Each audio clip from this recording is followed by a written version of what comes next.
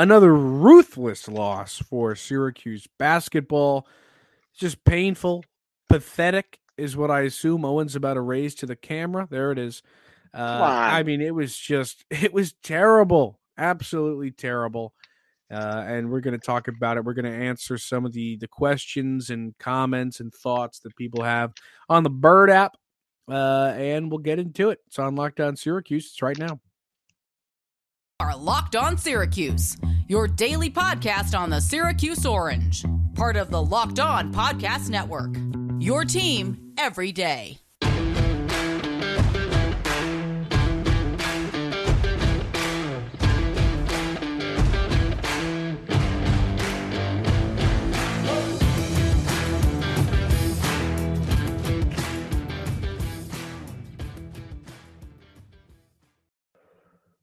Matt Bonaparte, Noah Valentine with you on your Wednesday episode. Thanks for making Locked On Syracuse your first listen every day. We're free and available wherever you get podcasts. And this episode of Locked On Syracuse is brought to you by Sling TV. Sling has something for everyone, especially when it comes to college football coverage, with a massive lineup of games across the ACC, Big Ten, Pac-12, and SEC. Everyone can watch every single game you want on Sling. Check out Sling TV now to see the massive lineup of games they have all season long. Sling the TV you love for a price you love. Try it today. That was a ruthless game. I didn't even memorize the score because it was so bad. Like it was just a 73-44 is your final. As I just looked at it. I think this might be the worst game I've seen Syracuse play since the opener in 2019, where they scored 34 points against Virginia on the home floor. From that night, what I remember is Jalen Carey clanking a three off of the side of the backboard from the corner. That's what I remember, and he never got to play ever again. From this one, I don't know what I'll remember. Probably Judah's crazy dunk, but then him following it up by missing like every single shot he took. He was terrible tonight. 3 of 16, 0 for 2 from 3, turned the ball over 4 times. He fouled 4 times. He looked pissed off the entire game. He was bad. I don't even know if we have to talk about Joe. Joe is terrible again. I think I will say this about Joe, and I don't know if you'll agree or concur or whatever, but it looks to me, and I tweeted it, it looks like he's lost all confidence. There was a shot at the top of the key from the three-point arc that he takes 100 times out of 100, and he did not take it. And yeah. I don't know what Joe Girard that was, but that was not the same Joe Girard I saw drop 31 points at the Barclays Center last week. We do our harping on Joe, but somebody said it. Somebody replied it, and I 100% agree with them. Joe Girard that isn't a threat to score is way worse than Joe Girard who shoots and misses all the time. So, yeah, 100%. I think, and someone was saying this on Twitter, and this is something that I always try to keep into perspective, right? Girard is not a highly touted recruit. He was not a guy that was supposed to come in and start as quickly as he did. He was not a guy that really anyone had expectations to become, the elite scorer or the number one scoring option on a basketball team. With you. I 100% disagree. Yeah, dude, he was setting crazy high school records. He's the all-time high school leading scorer in high. Like he doesn't matter. He broke Jimmer Fredette's record. It was like he had all the hype in the world coming in. People thought he was going to be fantastic. He was scoring like 60 points a game or something. Everybody thought he was going to be nuts. And I'm not saying it's justified, but people definitely thought he was going to come in and score. People made stupid, before I say what I'm about to say, stupid comparisons to Jerry McNamara that obviously were not ever going to come true. But to say he wasn't hyped up, I just think is wrong. People hyped the crap out of him. Everybody he was hyped in terms of scoring, not in terms of recruiting. I mean, he was a 3-star outside. He's outside the top 200 in terms of recruits. People thought That's he was going to be good. You thought he would be able to score. I mean, you assumed he was being a guy off the bench, coming in, contributing in that sort of role. This is a role, that's far and beyond what I think a lot of people anticipated would be his. And I got to give, I guess it's a nod to him almost that he's brought these expectations because of the flashes and the glimpses and the stretches where he's playing really well, but it's not working right now. And it's been significantly worse. He puts up 21 in the first half or whatever it was, 4 games ago, and he has an okay second half in that game against Richmond, and he scored 3 points a game since then. It's not good. It's disappointing. He's 2 for what, 25? He took 3 shots today, if I remember Yep. correctly. 2 for 2 for 25. 25 at this point in the last 3 games. And it's unfortunate, I think, because you never want to see a guy go through this as much as you might as a Syracuse fan, have ripped your hair out because of Joe Girard in the past and the ups and downs and the highs and lows of Girard. You don't want to see this come to fruition as badly as it has in the last 3 games, where he truly is unable to make a shot. And in this game, unable to have the confidence to shoot, not create. They can't get him open. They can't get him a look. This is not the reality that I think Syracuse fans want, even if you are the loudest of loud in terms of anti-Joe, because this is not the best for the team, is having Joe being as ineffective as he is and trying to figure things out with other players.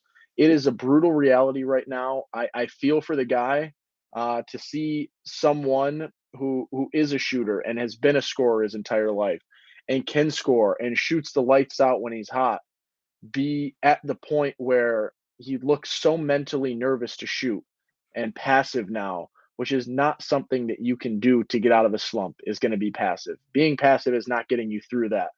It's brutal to see. It's frustrating to see. And even though, you might hate him, you might, want to just run your mouth about him because he gets a long leash and he's able to keep shooting and he gets forgiven and forgiven and forgiven. This is not what you want, and this is not what's going to put Syracuse, this current Syracuse basketball team, in a position to succeed. Yeah. I mean, this whole game, and you kind of talked about it and saying that you can't get him any open looks. You're absolutely right, because there's no offensive game plan. Yeah. And I feel like the offensive game plan, and I've said this a couple times on the pod, so forgive me if I'm repeating myself, but it still rings true, especially in a game like this where they lost so badly. The offensive game plan for the last, 6 years of Syracuse basketball has been hand it to the best player on the field, on the court, and hope he can drive in and score. Or what it was last year was hopefully Buddy can just shoot a 3 over a guy. I mean, that's what it has been. And maybe you get Jesse involved. And I wish they would a little bit more because he's so good around the basket a lot of the time. But think back, it was Tyus. Just give him the ball. He'll just run up to the front of the basket and shoot a contested layup. And then it turned into Joe and Buddy trying to shoot 3s over guys. Now it's give the ball to Judah, and maybe he won't dribble it off his knee out of bounds or just try to chuck a pass over everybody. It's chaotic basketball that doesn't work. And another thing I said during the game was it just looks like these guys have never played with each other before. Nobody looks comfortable. There's no rhythm to it.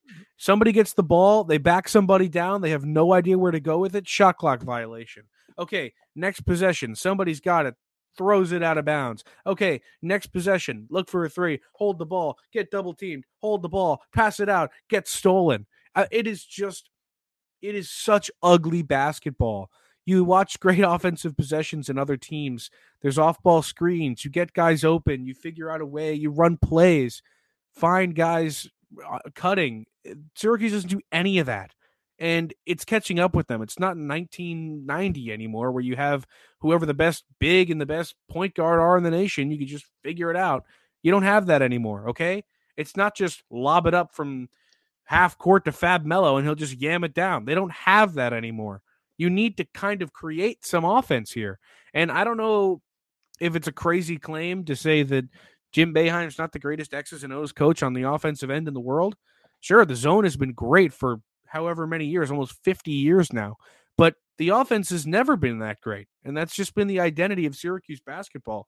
So now when you turn into a team whose identity has shifted into this offense first because the defense just doesn't have the pieces to fit into the zone, you're never going to succeed. because Boeheim's teams that have been successful in that's championship, were defense oriented. So that's where I find the issue. I look at this team right now, and I felt offensively today like you just taught the Syracuse offense how to play checkers and said, okay, let's play a chess match. And that's what it looked like. They didn't know what to do. And it reminded me of Sterling Gilbert as the offensive coordinator in Syracuse football, and just trying to do the same thing and not putting men in motion and cutting out a position and trying to just, oh, well, it's going to work. It's going to work. It's going to work. And it didn't work. Right? It feels the same with this offense right now. And it's something that needs to be fixed. They need to try some things. Something needs to happen. I think it was Coach Fraschilla was on the call today, said a few times, this is when you've got guys like Jesse Edwards in the middle of this offense who demands that attention. And a guy like Judah Mintz that can demand a double team by putting the ball on the floor and getting to the rim. You have to take advantage of the fact that opposing teams are going to need to double you. So make the pass. Then you can get a swing. Then you can get an open look. Then you can get a backdoor cut if it goes to Edwards, or a pop out for an easy three. Things like that. That's not what Syracuse's offense is doing. They need to be able to create double team situations where opposing defenders are going to need to step on you or are going to need to switch, and then you get a mismatch. But there's not enough ball movement right now. There is not enough creation in this offense for Syracuse to be able to get that going, and it results in a lot of standing still, a lot of dull and uneventful possessions, and it is what is leading Syracuse to score how many baskets today? 15 baskets Absurd. Were made in this basketball game for Syracuse. Excluding free throws. Correct, which they were abysmal at, by the way. 9 for 17. Garbage. Yeah. All right, we've got to take a quick break here, and then we will head to the Bird app, maybe share some more of our own thoughts. But first, this one brought to you by Bet Online. It's your number one source for sports betting info, stats, news, and analysis. Get the latest odds and trends for every professional and amateur league out there, from football to basketball to soccer and esports. They've got it all at betonline.net. And if you love sports podcasts, you can find those at BetOnline as well. They're the fastest and easiest way to get your betting fix. Head to the website today or use your mobile device to learn more. BetOnline, where the game starts. All right. Let's go over to Twitter, where there are people just firing takes, as we'd like to see after a game like this one. Owen, if you see one you like, blurt it out. If not, I'm just going to start with Shields on Hoops, Brandon Shields. This guy always, I think, I'll give him a little bit of a shout out. I think he always gives a well thought out take, even if I disagree with it or agree with it. He gives a little bullet point here. Everything feels random, from what they run on offense to the rotation to the lineups on the floor. I will agree with that. Aside from just the offense, because we talked about that, the rotations seem entirely random to me. It doesn't seem thought out at all whatsoever. It's like, all right, throw John Bull out there. Okay, now throw Malik Brown for 2 minutes. Okay, now come off and put Bull right back out there. Okay, Benny, you missed a three. You're out of the game. Like, what?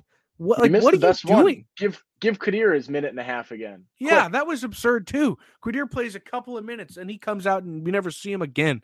Like, what is the story with that? I don't know if it's because Boeheim has the most depth he's ever had or something, but it just seems like it's entirely random to me. This is the first time that we're watching a Syracuse team that, maybe not the first time, but the first time in a long time that we're watching a Syracuse team that has like 10, 11 guys that could play at any given point. Not necessarily all play well. I don't think Peter Carey's really at the level yet, but he could play.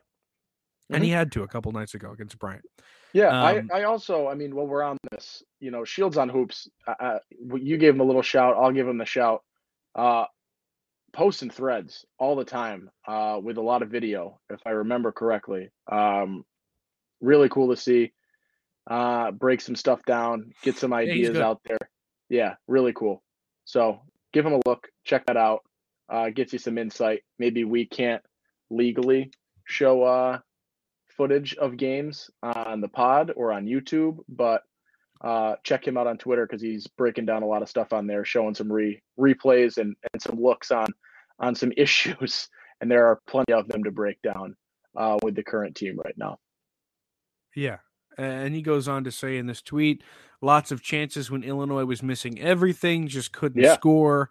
And also, there were plenty of times that I saw, because that kind of made me think of it, where they did play good defense and they got a stop, or they closed out on the corner three, and then they just didn't rebound. And you've got Coleman Hawkins over here acting like he's freaking Oscar Robertson with this triple-double. Good for him. It's ridiculous. I mean, those guys were out rebounding the Orange so badly. On the offensive board, I think they had like 14 or something crazy like that. Like they were just 17. They had 17 offensive boards compared to SU's 12. Actually, 12 isn't terrible, but still, it's a pretty bad game. I look at, and shout out Coleman Hawkins, triple-double in college basketball. Good game. Good for him. But also, it was just killing Jesse with like jump hooks. Yeah, you can't let that happen.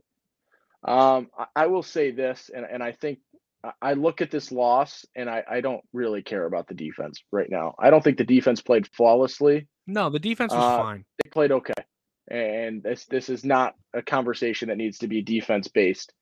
I will say this. Illinois is a team that shoots the ball pretty darn well. I think they were 37.7% from three coming into this game, and they started this game really cold. Really, really cold. That first half was disgusting out of them, and it's not a game of basketball that they typically play.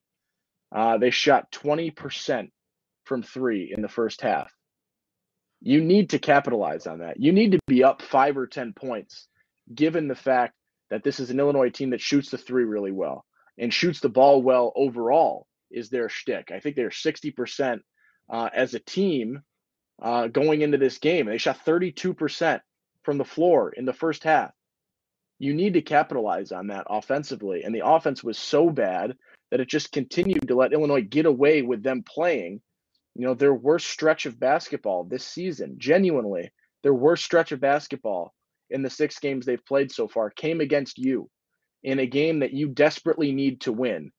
And you let them continue to play like that. You sunk to that level. You decided you're not going to play sound offensive basketball. You're not going to pass the ball around. You're not going to dribble penetrate. You're not going to find Jesse Edwards. Jesse is going to take 2 dribbles and hit a pull-up fadeaway jumper from 15 feet, because that's apparently what Jesse Edwards does now, right? This offense needs to figure things out, because you were given an opportunity to be up 10 points against Illinois going into the break, and you said, no, thank you. We'd rather be playing from behind. We'd rather let them figure it out so we have an excuse to lose. That is not how you win basketball games. That's not how you bounce back from a 3-3 start.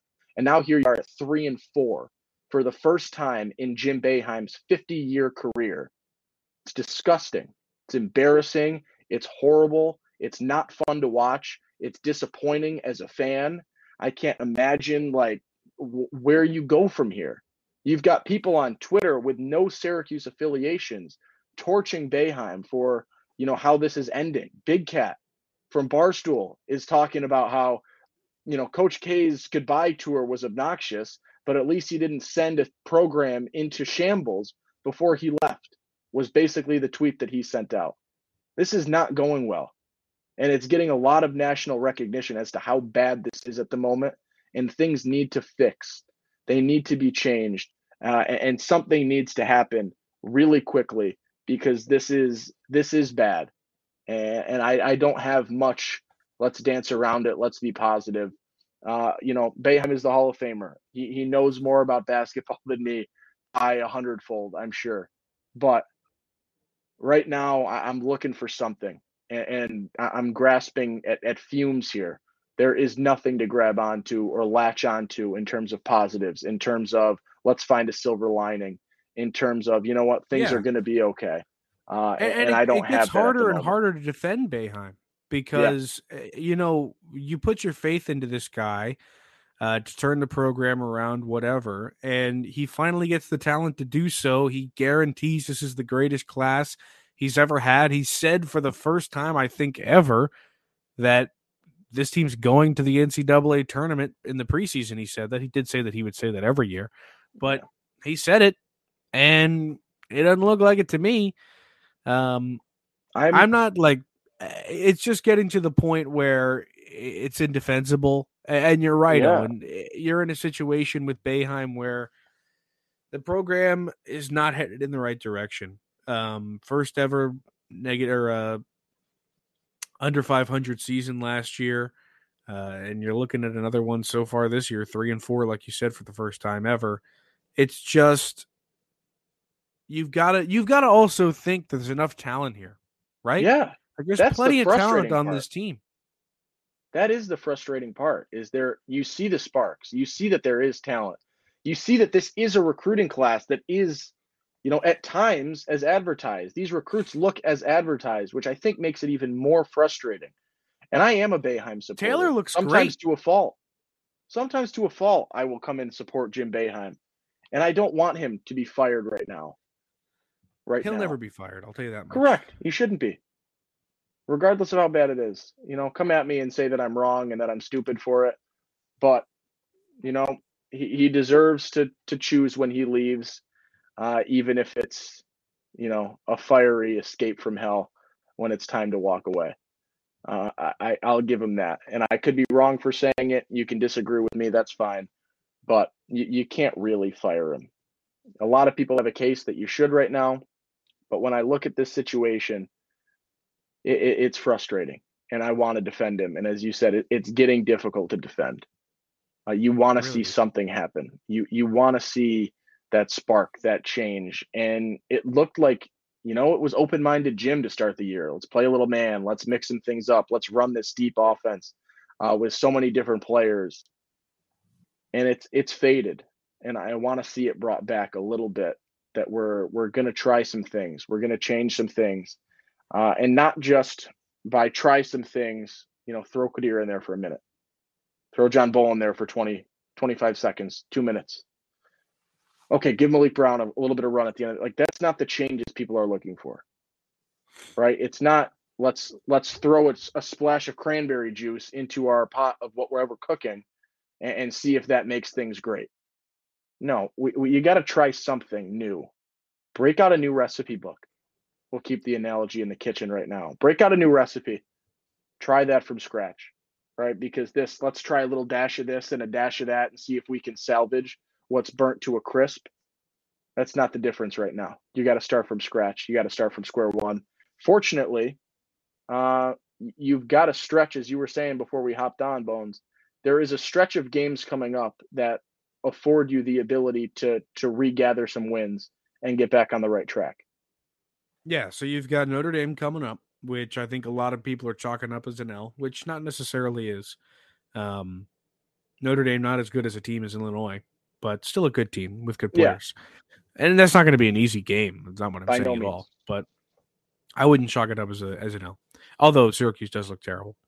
But then you've got 4 games that are entirely winnable. You've got Oakland coming to the Dome. You have 4 home games, too.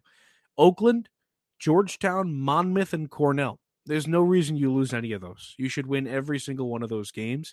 Obviously, they couldn't beat Georgetown last year. That was at Georgetown. And Georgetown only won one other game after that, which was Howard. I believe they won 6 games on the year. So that was easily their worst loss last year. Terrible. Didn't win a single Big East game last year.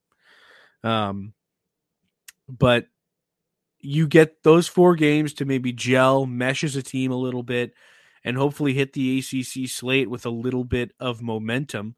Otherwise, this is going to be a long year in which Syracuse is just going through it as a program. So, I mean, we'll see, obviously. But, I mean, it's just not – you've got the fans in the replies on our tweets just as mad as they are anywhere. Everybody's saying Boeheim's got to go. It's all random, blah, blah, blah, blah, blah. Somebody said still trying to decide if I'd rather watch them score 80 and give up 100 or score 55 and give up 75. Those are the 2 things you can choose between. It's just not a good time. So we've got a long way to go, but there's a lot of talent here. And I think Syracuse fans should at least hold out a little bit of hope. Yeah, I don't want to write this off because I do think, and I know I said we're running out of silver linings and things to latch on to. there's momentum that can build throughout this season. It was talked about today on the broadcast as well. Judah has the talent to be a one and done, doesn't necessarily have the shot, doesn't necessarily have the build. Things like that could keep him. If he stays a second year, which I think would benefit him, I think that helps his team a lot. Let him grow. Yeah, I think let at this rate, grow. if he's playing college basketball a second year, I don't know 100% that it'll be in Syracuse. I don't want to have that chat right now. We can build. I'm just being real. Off of this. You can build off of these guys and this team. And I think there is a transfer portal guy that can come in here and be a big player and be a big time guy, have that impact that, it wasn't incredible at every point, but ended up being pretty decent in terms of, a Swider in recent years, Gillen, Andrew White kind of deal, guys that are going to come in. Wes Johnson. Yeah. A big time transfer, right? They exist. Syracuse hasn't necessarily had them. This year they get Monier Hema in the transfer portal, but there are guys that exist, even if this 23 class remains nameless. But there is things, and there are things that you can build on next year. If people stay, if they stay in Syracuse, those are questions. But there is that. I think somebody tweeted at us maybe a week ago that said, this is a team that reminds us a little bit of, 2008, I think was the comparison that they made. A year that, Syracuse struggled and wasn't outstanding. And they went to the NIT. It was Johnny Flynn's freshman year. Judah Mintz getting a lot of Johnny Flynn comps. Judah Mintz freshman year, right? Following season, 2008, 2009, they go to the Sweet 16. They're a 3 seed in the NCAA tournament. Things figured themselves out. The team took the next step. I don't want to, that's tough to grasp onto, Game 7, but that might be the reality of what this is and what you're hoping for Syracuse basketball. But this could be a repeat of the 2008 to 2009 seasons, that 2-year stretch where you went from struggling with some young players to the following year having it figured out, guys taking steps up, some momentum starting at the end of that year in the 07-08 year, and being able to have a solid year coming back. They had almost 18 points per game from Dante Green that year too. He ended up being a one and done. So bad news from Dante Green in the news lately. So that's a sad one. Really? I didn't see anything. Yeah. We'll talk after. I don't want to talk about it here. It's okay. It's unfortunate. Well, anyway, thank you for making Locked On Syracuse your first listen. For your next listen, check out the Locked On Sports Today podcast, the biggest stories of the day, plus instant reactions, big game recaps, and the take of the day, available on the Odyssey app, YouTube, and wherever you get podcasts. We'll be back tomorrow. We teased a football episode. We didn't end up getting to it in the beginning of the week, but it'll probably come tomorrow or the next day. So look out for that. But I'm Matt Bonaparte. He's Owen Valentine, and we'll see you later.